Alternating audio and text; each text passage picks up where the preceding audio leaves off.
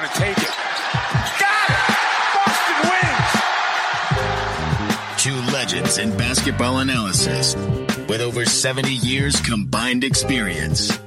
This is the Bob Ryan and Jeff Goodman podcast. NBA, some college, a little bit of everything. You know, what can I say? But it wasn't going to happen here with him. I was okay with it because it wasn't about talent, I didn't think. All right, let's get right to it. All right, here we go. Another episode of the Ryan and Goodman podcast is here, and we have none other than the very, very busy Harvard coach, Tommy Amaker. If you haven't known by now, the Ivy League is not playing basketball this season. So Tommy is looking for things to do. And what better thing to occupy your time, Tommy, than coming on the Ryan Goodman podcast? Well, listen, guys. First of all, I'm glad you guys invited me. It's about damn time you asked me to come on your show. I appreciate it. It's an honor, especially with you, Bob. Jeff and I have our moments. He's the best, but there's no one better than you, Bob Ryan, and you know how I feel about you. So thanks, guys, for having me. And I want to say this right away.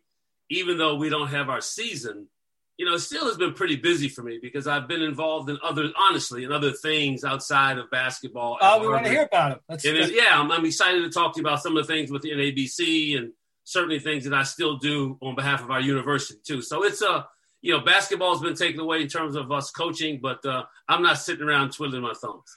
Well, what is your contact with players though at this point?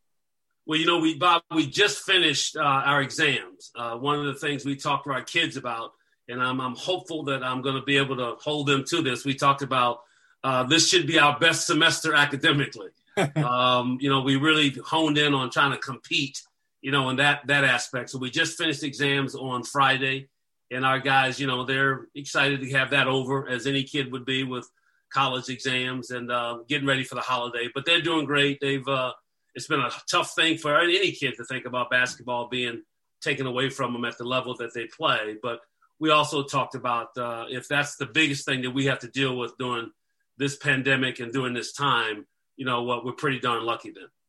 Hey, take us back to you guys were the conference was the first ones when you canceled the tournament, and it was going to be you were going to host it. On top of that, I mean, just walk us through the feeling that the incredulous, we were incredulous. Did you take steps to try to prevent it or lobby or what was that period of time like for you?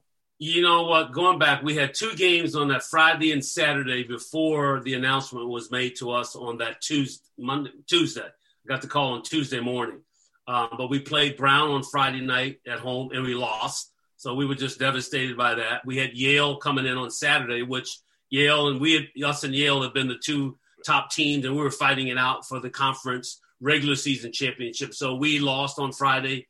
We needed Yale to lose in order to make Saturday's game for all of the marbles again. They won, and we had to play for second place. We had to beat them to get second place on Saturday, which we won the game on Saturday. So we're feeling good. We know we got the tournament coming up the following weekend. Right. Well, as things started to progress, I get a call from our president, Larry Bacow, and he wanted me to know that this is the way things were looking and the announcement was going to come, and he just wanted me to have a heads up, and he was very gracious to give me the news, and he just said he really thought that things were moving in a direction that it's not going to go well for the rest of this spring and into the summer, and some information and that he had through the medical experts. So I'm sitting there thinking, okay, hey, I get it. I understand that. How do I have to, when this comes out, I'm able to say and speak to our team, knowing that we're going to, seniors, this is it. It was just a moment in time where Bob and Jeff, that you can imagine how hard going into that room to speak to your team and tell them this is where we are. But I wanted them to feel, which we did feel, they were hurt, crushed, angry, but also wanted them to know, in all honesty, after we got through that together, and I was with them with that, is that we need to make sure that we understood that our administration and our president, they know what they're doing.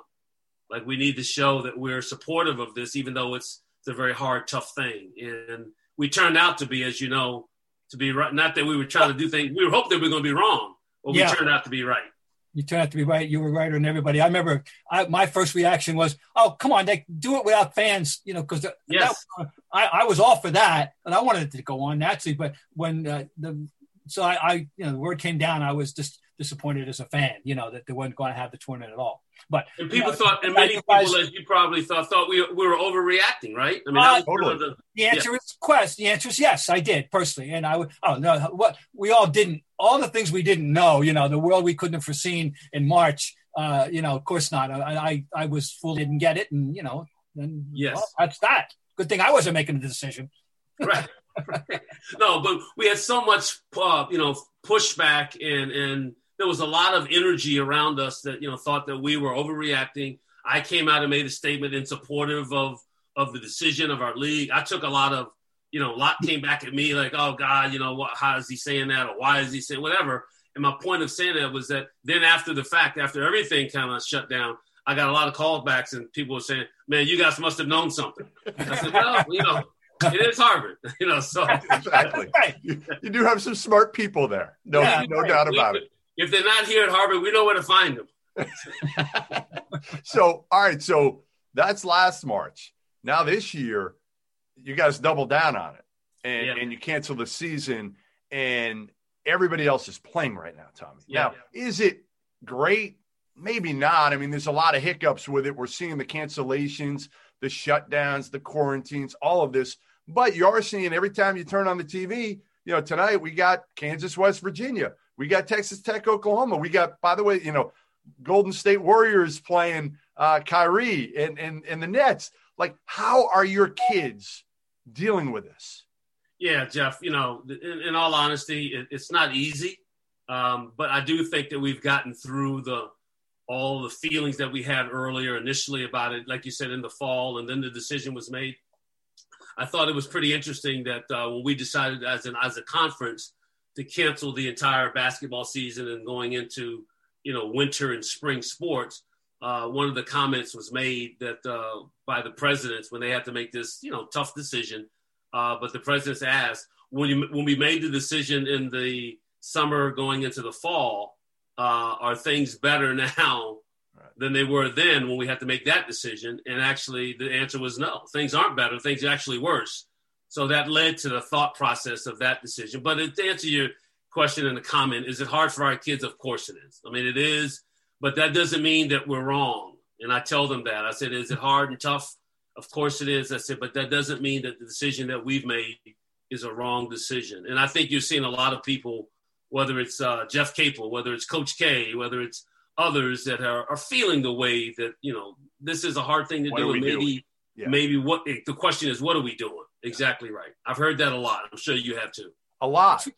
And again, I'm torn, right? I mean, because some teams are playing, 8 games already and haven't had any issues. And then you watch Keontae Johnson at Florida and you worry about him and his life. And it's great to see he's awake. He's doing better. They had a pizza party, the team with him the other night.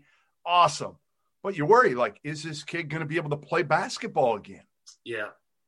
The unknowns there, the effects of different things that we aren't, no one knows at this point. And it's wonderful to see that, we're, on the cusp of, moving forward with the vaccines that are out there. So, things are trending and moving in that direction. We're still having the cases that are high and hospitalization and deaths.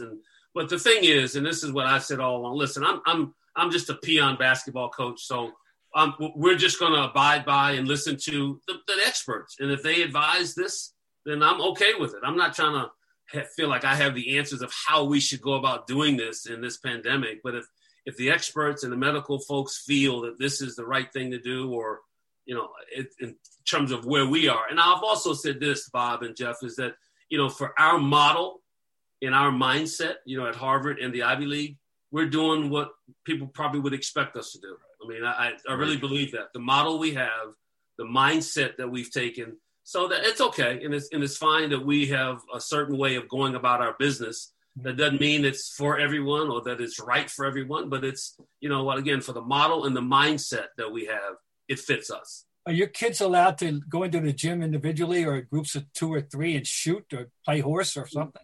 Well, Bob, we only had 3 of them on campus in the fall. Okay. So there were certain, classes of kids who were invited to come back to campus, and we had 3 out of our 4 freshman kids. Yeah. And so we were able to get to that phase where we did have workouts in the fall. But, now we're going into the second semester or the spring semester. We've invited back the juniors and the seniors.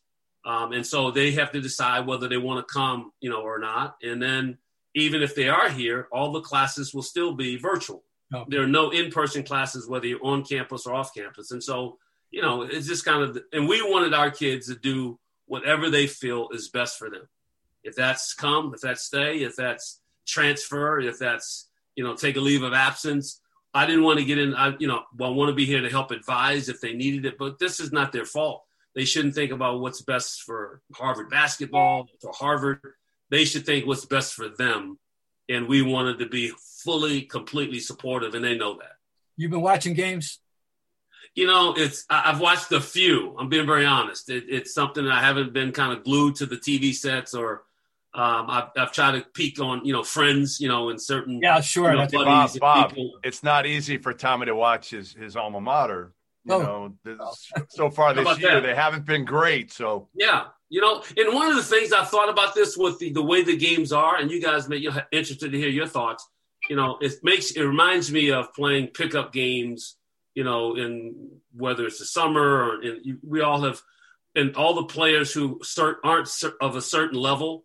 But they're playing against maybe big time college guys or pro guys, but they're going at them and they're playing really well and they're playing at that level. I'm going against. You're seeing that a lot with teams that probably aren't as good, but they're playing some of these bigger. They're winning. Yep. They're not fighting the elements of the big lights, all the fans, and all the things that come with the pressures that they have to deal with when they are playing, quote unquote, at a Cameron or at other places around the country.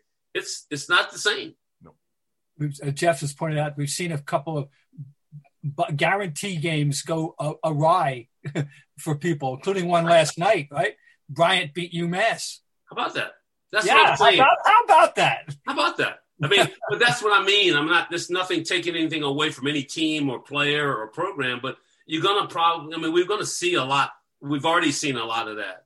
And I think a lot of it's because, when you think about playing certain teams or certain places, and I'll just use Duke for an example.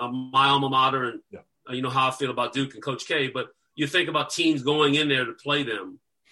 And the two things that, other than the actual players you have to go against, you also have to go against Coach K, and you got to go against Cameron and the fans. Yeah. And you see in Coach K over there, he's not even really Coach K. I mean, it's not, you got to, all the Izzo, whoever, you're not really that guy anymore. You got to pass on. He doesn't have to do this anymore when he's yelling at anybody. I mean, he doesn't even look like him. You know what I'm saying? So I'm wondering, all of that, the psychology of that is what I'm saying, I think allows teams to feel like, why can't they go in there and win? Right. Like it's just scrimmage, I think that's true. I think it's true in the NFL, like New Orleans has lost that home field. Seattle's lost that home field. I think it's a very interesting psychological study, and I would not be surprised if there are psychological studies that we're going to find out about in the next few years. Someone's out there, with something to do to figure out. And let's take a look at this connection between fans and emotion and the players, and it's certainly out there to be done, and I bet somebody's doing it. Listen, I think it's real, and I thought about that when everyone's announced for the games and no fans and all, how is this going to work? I just really felt you're going to see a lot of this because we've all been there in terms of playing as a player where you're playing in games where there's nobody really around. Yeah. When you start playing against people who are so-called better than you and you're holding your own. But then sometimes you watch, how is that guy so great now when you watch him on TV in front of all the lights? I played against him. I scored 25 against him, but now it's different now when you got to play in the Garden, when the lights are on and all the fans are there for the Celtics. I mean, it's just the psychology of that is real.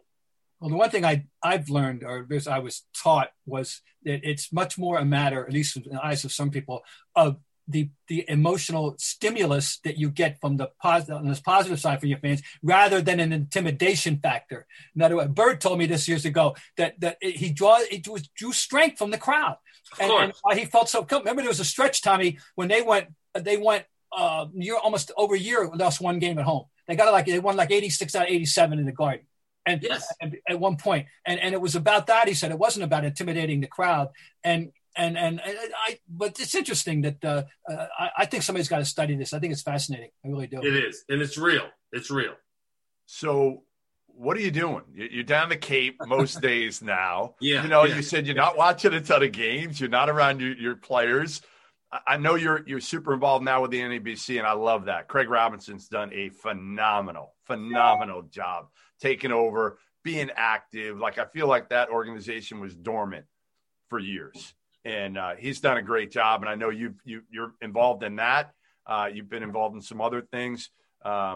Because otherwise your wife's going to, get you out of it. Like, there's no way if you're not doing something, what are you going to be annoying her? Well, you know what? First of all, she's really busy. And everybody with the Zoom meetings and everything, I'm in one part of the house, she's in another. We have to find out when I can walk in and out of the kitchen, because she's there in that area. So we got to get our schedules coordinated. But you're right, Jeff. As far as the NABC, the National Association of Basketball Coaches is our governing body, for all divisions of college basketball. And we're very proud of the association, and I'm very proud to be on the board of directors of that. I've been on that now for a while. And now, as you mentioned, Craig being our new executive director, and he's doing, as you said so well, a tremendous job of leading us and supporting us. We have great leadership, and I don't take anything away from Jim Haney. But Craig is stepping in now, and the baton has been passed to him, and we're proud to be a part of it together. And I'm on a few committees, actually. I'm co-chair, myself and Frank Martin from South Carolina. We co-chair the Racial Reconciliation Committee, which is a very important one that was created after the George Floyd murder. And I was asked to chair that, and I was, I was really blown away that I was asked to do it. But we've taken initiatives. We've been fighting for certain things within our organization to help, us to, bring about change, to make a difference, in our society and through basketball, whether that's the elimination of SAT and ACT tests, standardized tests. We're doing things where we were heavily involved with other coaches as well with voter registration. So different things that have come up. Calipari and I have been a part of, something as anchor coaches for another initiative that was his baby and his brainchild. Is called the John McClendon Minority Leadership Initiative. And I know you guys, know who, and Bob, you probably knew, Coach McClendon. I wish I did. No, I didn't. But I'm totally well aware of his. Yes, just a legendary figure, and so we have, that's a coach-driven initiative. We're all coaches. We have Patrick Ewing, we have Coach K, we have Dabo Sweeney, Nick Saban with football, basketball. But Cal is the one, he and I have kind of been the anchor coaches, but he's driven it. It's been his idea. And that's something that we're bringing about, having more minorities, women and men having exposure and access and opportunity on athletic campuses to become future leaders. We've talked about how do we get more, Black people, African-Americans, minorities in leadership positions. Well, this is one of the ways that we can try to do that to help diversify athletic departments. And so money's been raised. You have these individuals that will come on these various campuses when the money's raised by the coaches. And now we bring women and men on, and we have one here at Harvard, and Cal, I think, is doing 5 or 6 at Kentucky. His bank account can afford that. I'm not quite there. It probably never will be there, but his bank account is there. But it's been a great thing. And so you ask me what I'm doing. These are some of the things, in addition to helping serve at Harvard. I'm on committees to help. Our president has asked me to serve on a committee and this was before the pandemic, but to pick a new chief of police, which is a very important position and timely as we can see, in the world we live in with law enforcement. And so I'm on a committee to help select our new chief of police. I'm on a committee here at Harvard that has, we've been involved in trying to select our new minister of Memorial Church, the new pastor at our church on campus. And so just trying to serve, Jeff, I think is a word that I believe in and have tried to do, and especially in a time like now, trying to do my part in trying to serve. NFL football continues on this week, which has a few surprise teams at the top of the standings. You might not be at a game this year, but you could still be in on the action at Bet Online. No matter how schedules change or players that play, BetOnline is going the extra mile to make sure that you can get in on every game this season with the fastest updated odds in the industry.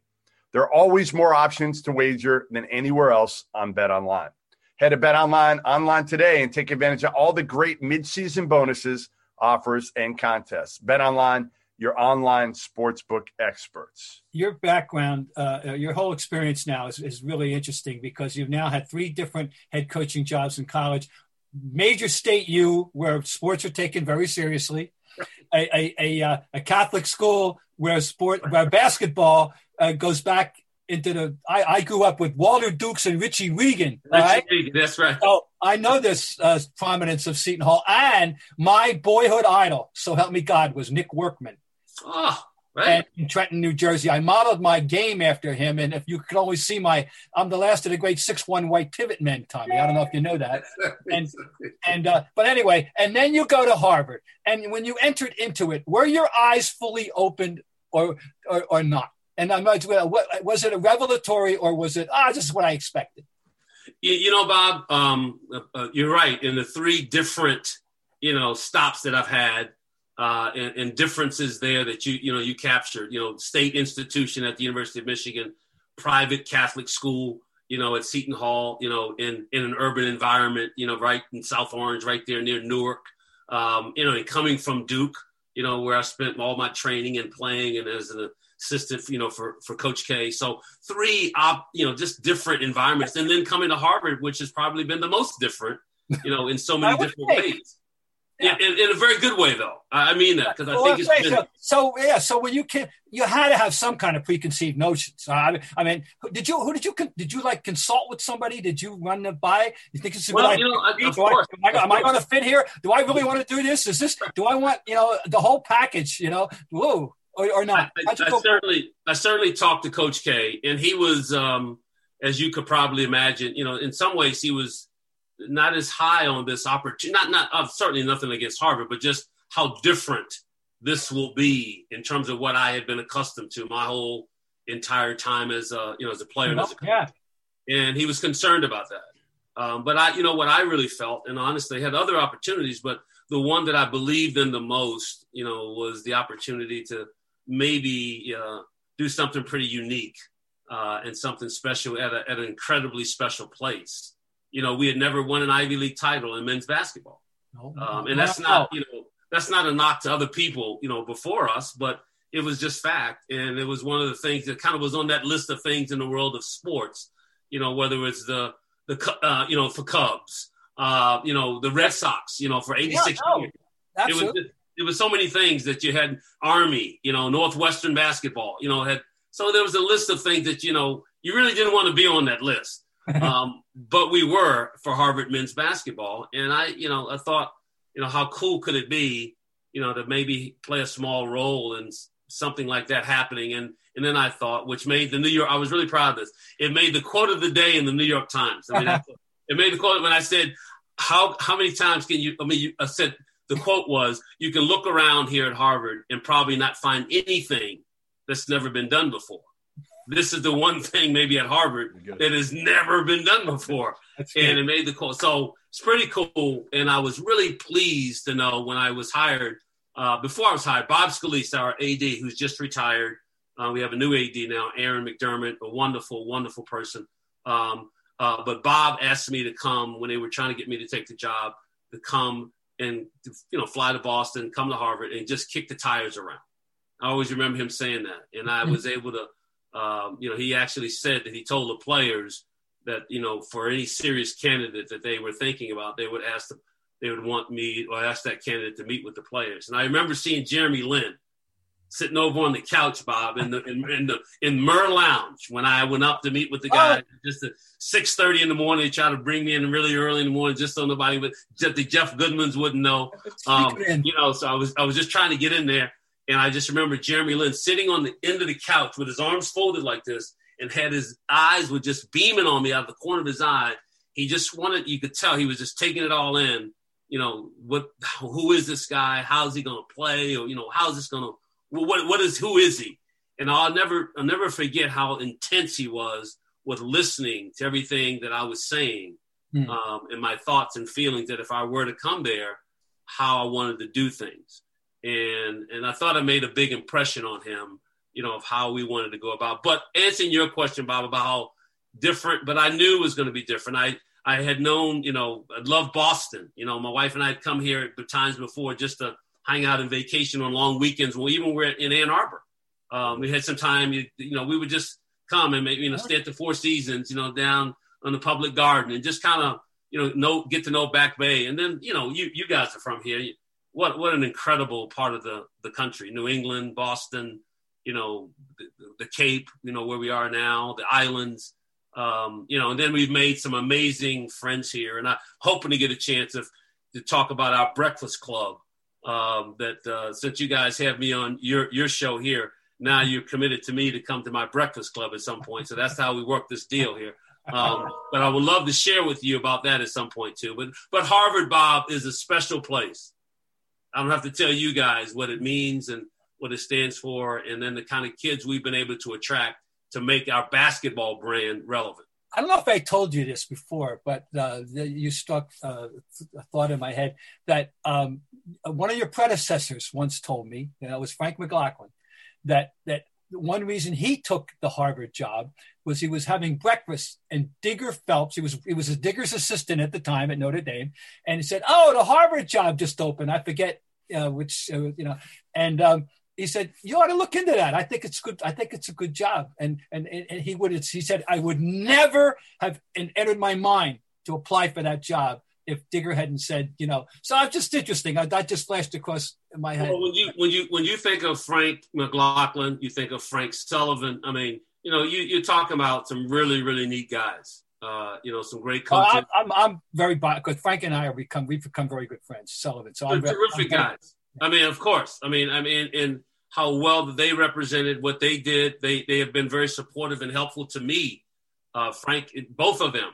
Prior to me, when you said, "Who did I talk to?" I talked to both of those guys, and they were very, very encouraging and helpful in ways of the nuances of of the Ivy League of Harvard in general, and very helpful, very supportive. I'm very grateful to both of those guys and both of those coaches who are terrific people, great gentlemen, and were outstanding coaches, as both of you know. All right, now I got to get to the important stuff. We got all the preliminaries, but let's get to the important stuff. My daughter wants me to ask you, what was it like coaching Mo Lewis's son? Oh, that's a great question. And I'll tell you, this is a great story about Mo. Mo and Crystalline. So Chris Lewis is his name, their son, who was a tremendous player for us. A joy to coach. Mo, when we got it, and one of the reasons we got it was because of the dean of the engineering department. We asked Dean Harry Lewis, asked him would he meet with Chris Lewis. Engineering now was going to determine where Chris Lewis went to school. I mean, he's brilliant. He's a brilliant kid. He's a tremendous athlete. But engineering was something that he really wanted to make sure, that he was dialed into. And we had the dean of engineering meet with him when he came on a visit, and always teased our assistants. I said, "You guys, you think you recruited Chris Lewis? Yeah, you didn't do Harry Lewis, the dean of engineering, is the one who got Chris Lewis."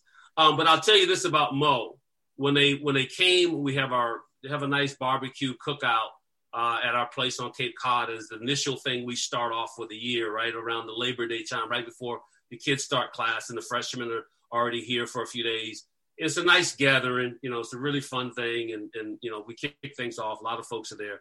And Mo and Crystal, Chris's mom and Mo's wife, and actually Crystal is probably the better athlete in the family. She's a 3-time high school state champion at Milledgeville, Georgia.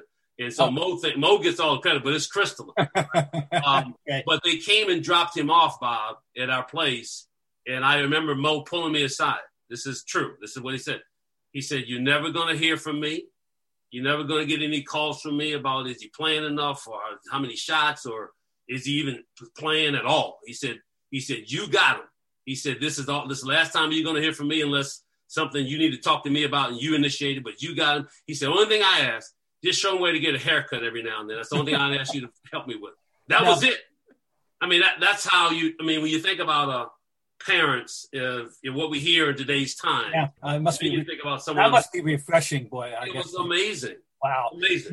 Now, for those of our viewers and listeners who don't know why I bring this up, it might be on the young side, or perhaps you only follow one sport in your life. I don't understand people like that, but they exist. I'm told they exist. It's like people who like beets. I understand. I don't get it, but some people like beets. Anyway, Google Drew Bledsoe / Mo Lewis, and you'll know why I bring up this topic.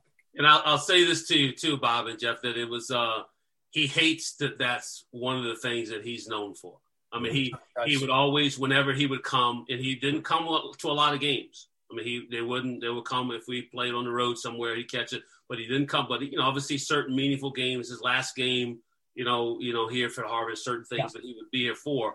But he always really like that. I guess there's a thing that, just as an athlete, there's a code of honor there. Like, you never want to be thought of and known for, or even celebrated, for a guy that, hurt someone else, livelihood and career. So he was always very, very, low key and standoffish, and people would say things to him and he would really put them right away. Hey, that's not something you should be speaking to me. I mean, that was really, you talk about a class guy, a really good man. And, but that's true about Mo. No, it's just the way things are and the way it's.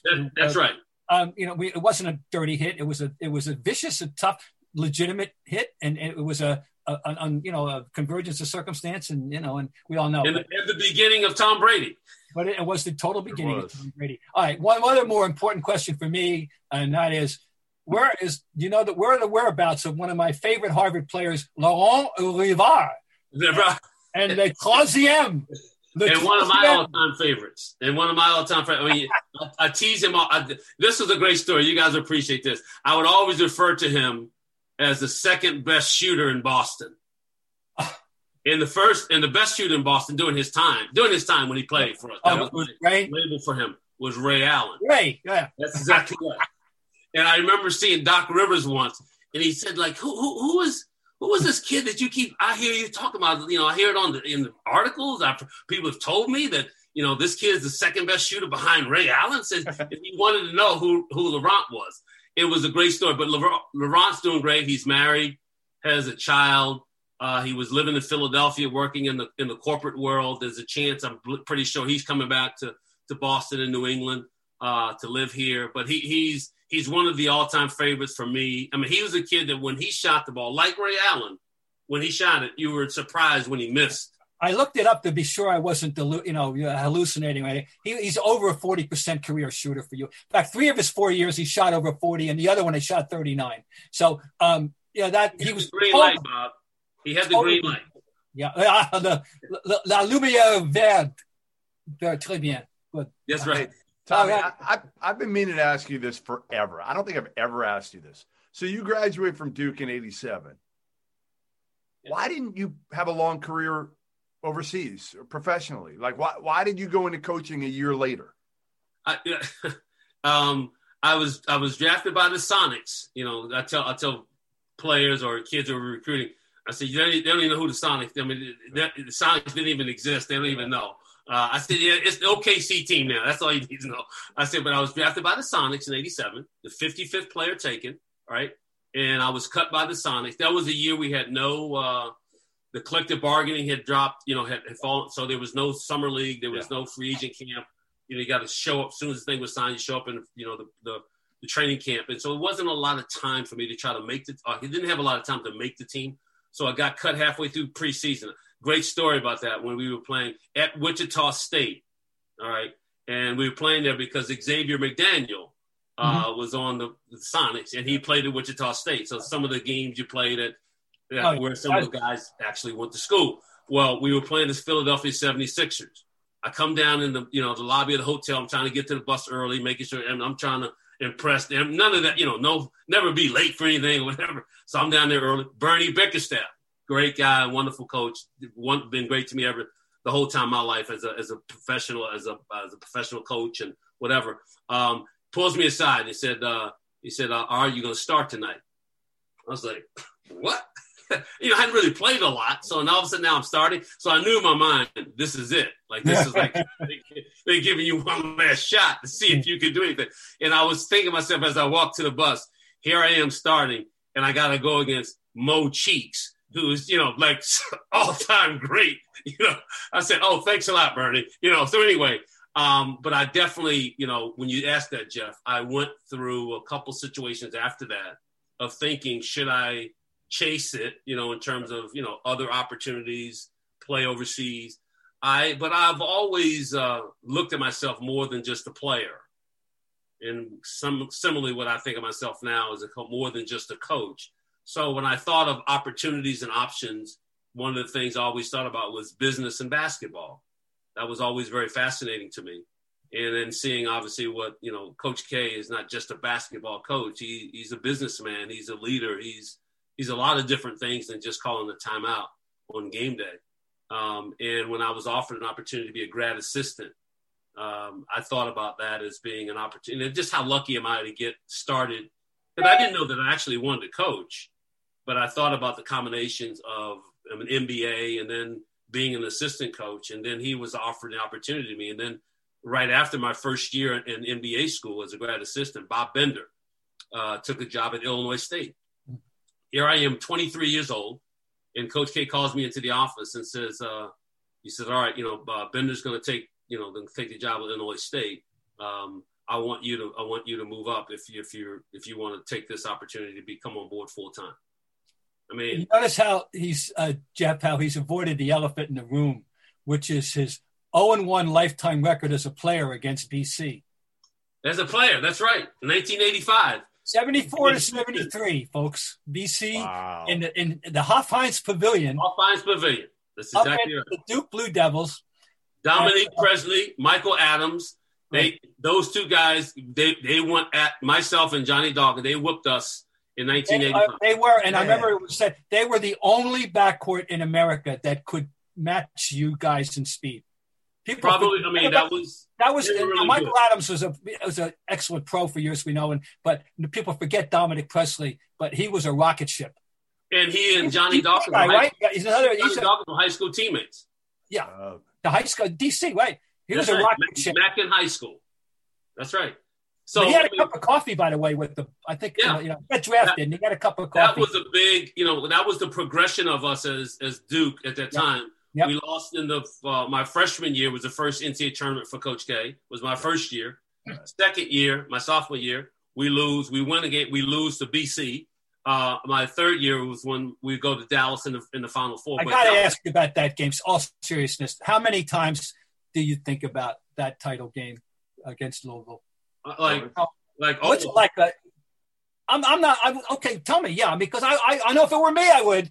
Really? I mean, you'll appreciate this. Being on the staff after that and being a part of the, as a coach, 2 national championships, 91 and 92 back to back. And I'm thinking, because there's you're thinking about how can you ever get a chance to make up for something that didn't happen or, it didn't go your way. And obviously it was a wonderful feeling, but it will never, and I remember getting the call, Johnny Dawkins is in the pros. And he called me and he said, after 91, and he said, does that make up for us losing, in 86? He said he really was curious about that. And I said, we're excited. I said, but you probably need to know this. I said, nothing is going to fill that void of us as players, that we dropped that game. And we had won, I think, like 21 or 22 games in a row. We were, again, if we played that team, and like everybody says this, but if you play like 10 times, I can't imagine we wouldn't have won 7. That was the never nervous game. Never nervous Purvis. He was dominant. I think I told you when we met, probably the first time we met, Tommy, that 85-86 Duke team remains one of my handful of favorite teams of all time. I love that. I discovered you guys in the Madison Square Garden back in December. You beat Kansas. In the preseason NIT. Yes, and won it, that preseason NIT. Wonderful game. I always talk about great December games, that you're not ready for that level of mutual expertise, early in the season as that game presented. It was a wonderful game. You guys won, but I love the team. And I remember talking to Coach K about the composition of the team and the fact that you were you talk about ahead of your time, 36. You guys were a positionless team. Yes. And that's what he's talked about this. They talk about positionless basketball now, but you guys may have been you were the canary in the mine shed. Bob, I'm so glad to hear you say that, because all this talk about these kinds of things now as if it's something that's brand new, That's why I'm around. They keep me around. I'm so glad you are. You're the historian. Better marketing. You'll be able to talk about like all of a sudden the pick and roll is so, in vogue and popular. Like, come on, man. I mean, pick and roll has been around for the beginning of time. But our team, and that's the way Coach K, he coached all his whole time at Duke, has never been about positions. I mean, he wanted the hothouse flower thing. Yes. The metaphor, the hothouse flower. And there's no Duke style. There's no Duke. Here's what who's the players I have. Let's see what I can do with them. I got to fit this square peg into this round hole. He's amazing at that. I marvel at his ability, and that's the greats of whether it's Belichick, Krzyzewski. You think about Saban in Alabama. I mean, all of them, they have that. That's their greatness. Where give me what you have, and then I'll figure out how to put it together and win. That's what they do. I got an Ivy League question for you before when play resumes next year, whenever the Tide and the ancient format will be different. No more weekend cluster, no more Friday, Saturday, right? You looking forward to that, or I guess? I'm anxious to experience it. I don't know that I'm looking forward to it, but I'm anxious to experience it because I did like what we had. I was a fan of going through it and understanding it. My first year, understanding how hard it is. Yeah. How much these kids have to really absorb and take care of themselves and be prepared, to play on back-to-back games. And then how we changed our philosophy with us at Harvard, how we recruited. We needed to always make sure that we have a deep bench. Like that was a big component to us. Nobody's got more players. Tommy, yes. Nobody's got more players on their bench than you. Nobody. Well, we've had a large roster, as you know, but we needed to have, actually players that we were going to play and also have, more athletic players that bodies can recover the second night. And so it was a strategy for us. It was a concerted effort to figure out, the back-to-backs, and we did it and did it really well. So I'm anxious to see how this is going to work because I did like there was a difference about our league. There are some things that, we're different, and here's one of the reasons why we're different. What was the worst part? The drive, the going out to Cornell from Columbia? Was that not even close? Yes. I guess. See, I figured that out. Yeah. What's the scheduling format for next year now? Tell people what it is. Well, we won't have we will just won't have every league game every weekend to be back-to-backs. We'll have some single weekend games. So we just won't have. We'll spread it out instead of having 10 weeks. Yeah, 10 weeks instead of 8 weeks. Got it. So we're going to spread it out and not have as many back-to-back. We still have games that we'll have back-to-backs, but we won't have every conference game will be on a back-to-back weekend. My big Ivy question for you is whether the rule will ever be changed. Kids all have their year back this year, right? So it's so hard for the Ivy because you get 4 years to play. You get 8 semesters. Right, 8 semesters. Thank you. Right? Trying to spell it out easy for people. Yeah. Will that ever be – are you at all advocating for that to be changed, Tommy, so that kids don't have to leave if they get an injury for a year, for example? They have to leave. They can't finish their career at Harvard, at Penn, at Yale. Well, Jeff, technically they can get it back. They just have to withdraw from school. Right. So I understand what you're asking. Like we had a kid, just for instance, for us, Siani Chambers, yep. Who was injured, had a knee injury. So he was out for a year. Well, he wanted to use his final year of eligibility at Harvard and play for us. He didn't want to just stay in school, graduate with his incoming class, and then have the 5th year, which Seth Towns, other kids are doing now. They're finishing on time with their incoming class academically, but they have to go somewhere else to use their final year of eligibility. So the rule in the Ivy League is just basically very simple. You're not allowed to be a graduate student playing undergraduate sports. Yep. So you can technically finish or still get your year back at an Ivy League school. You just have to withdraw from school and not stay on track, which is, how so hard. So hard for a kid not to do that. It is hard. It's hard. And I don't know that will change. I think there's some things, whether that, non-scholarships, I just think, the level of admission. Not working out in the summer. Correct. I think because we don't have summer school. Right. So I just think there are things about our model. Again, that's when I say about our model and our mindset. I think and another thing about us, and I really admire this, and I admire this in people, and I think about this, and Bob, you would maybe know better with certain players, a kid like, not kid, but a guy like Tim Duncan, or I think of Jeremy Lin in this way. And I admire this about Ivy League, at least certainly with Harvard. Like, we know who we are. We're not trying to be someone that we're not. And you think about that in the world we live in. I mean, how wonderful is that to be able to say to a person, like, they're comfortable with being who they are. They're not trying to be something that they're not. They're not trying to adapt to something that doesn't fit who they really are to a core. And if you think about that to whether it's people we know and love, whether it's our children, that's a hell of to be able to say that's a power. I mean, how many people do we really know that we can say that to and about? Not a lot. That they really are comfortable with who they are and they're okay with that. We are like that at Harvard and Ivy League. Something just popped into my head. We had a recent podcast guest, Grant Williams, at what point in the process did Tommy Amaker think, we really might get this guy? How close? We were, not only Grant Williams, but another one, if you guys can get, Aaron Nesmith, who's the top pick, for the Celtics right now. Yes. And his brother went to Harvard.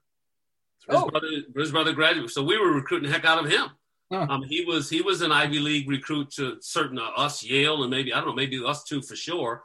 But Grant Williams is just what a great guy, what a fabulous kid, and his family future is not going to be in basketball. That's right. There's no no way. It's just not. No. Well, we fight sometimes, and you guys will probably can see this, is that that kids like Grant, for instance, and Aaron, for instance, are so much interested and so intrigued, and we've done everything we can possibly do. They recognize that sometimes in their minds, they want to think of playing at the highest level possible in college for their experience. And I tell them all the time that my thought with that is that I understand as long as the situation's right for you. I said, sometimes kids get wrapped up in wanting to be at the level and forget about how good is the situation that they have. Mm-hmm. Let's don't sacrifice the situation just for the level. And those two kids didn't. They found the right situations for them.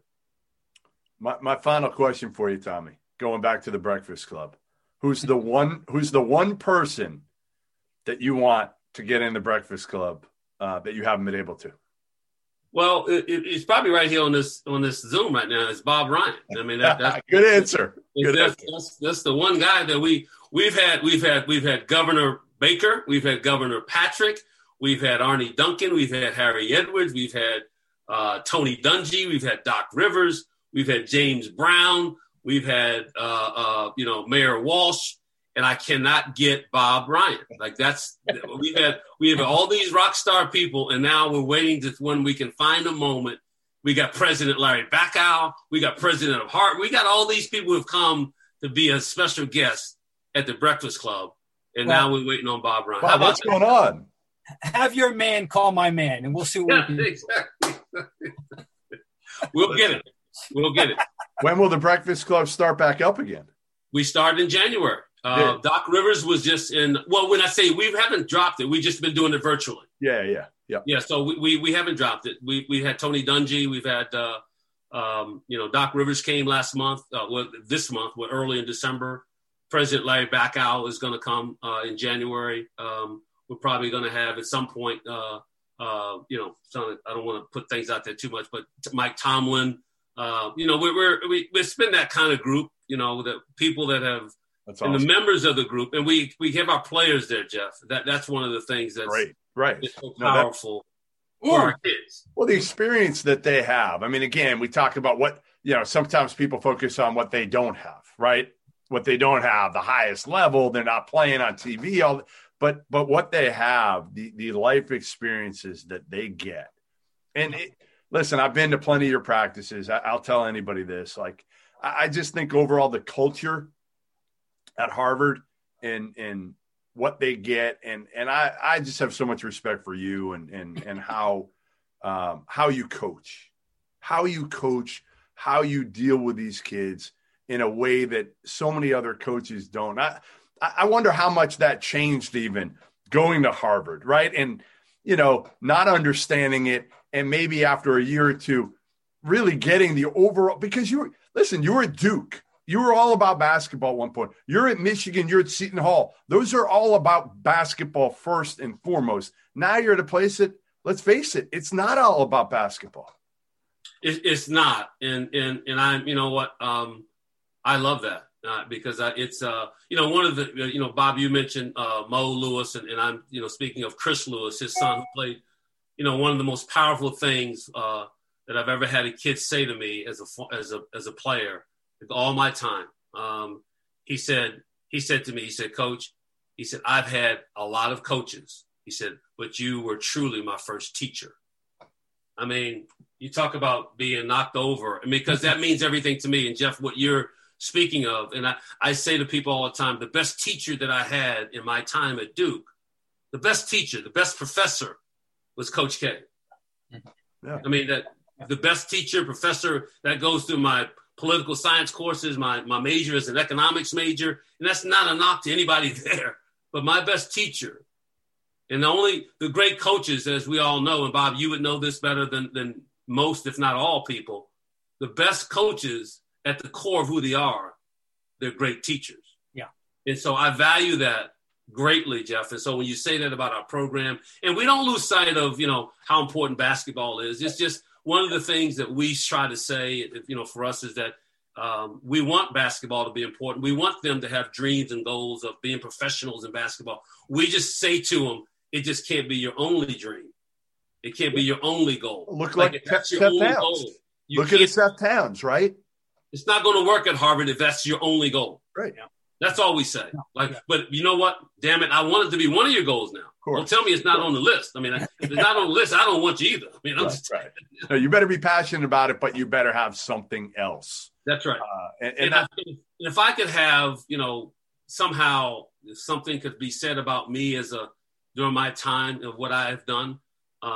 If somehow it could be said to me what I know that I feel and say about Coach K, and to be able to say that if I'm the coach at Harvard and someone could say he was my best teacher or one of my best teachers and they went to Harvard, I'm done. I mean, that'd be cool.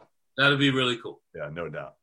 Well, listen, we appreciate you fitting us into your busy schedule today. I know it wasn't easy. My wife is really happy that you guys called, Bob. She's really happy. She's excited. Sure. Hey, the best lunch spot to take out from in down the Cape is where? Where's your go-to lunch spot? The best place, Epic Oyster, or New Seabury Country Club. We go to New Seabury a lot. Yeah. That's great. Blue and Mashpee Commons. We got our spots now. I've been there. My parents had a place in New Seabury for years, and then right on the golf course, and then they moved to North Falmouth. So I've hit plenty of golf balls late at night when everybody else got off the course. Jumped on, I think it was like the 12th hole. Jumped on there. Not only hit golf balls, but threw the ball to my dog on the golf course. So remember the old line, Tommy? I married him for better or worse, but not for lunch. That's right. That's exactly right. I love it. Hey guys, thank you so much. Okay, really appreciate it. Be safe, be well, stay busy, and hey, and happy holidays. All right. Likewise. Thanks, Tommy. Appreciate it, guys.